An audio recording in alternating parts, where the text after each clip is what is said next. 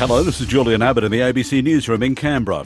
A network of not-for-profit early learning centres in the ACT says recent survey results suggest there may be an oversupply of places in Canberra. Elise Fanton reports. The Children First Alliance surveyed 786 parents of children attending early learning centres.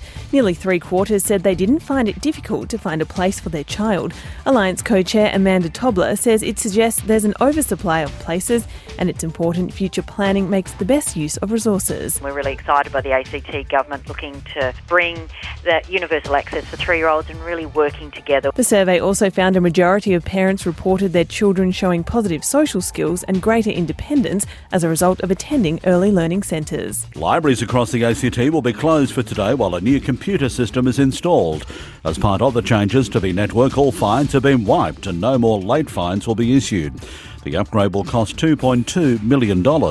Executive Branch Manager of Libraries ACT, Vanessa Little, says a new catalogue with easier search options will be launched when the libraries reopen tomorrow. One search across all of those platforms, and so you will know that the book you're looking for could be available as an electronic book, it might be an audio book, it might be a hard copy book, it might be in Chinese.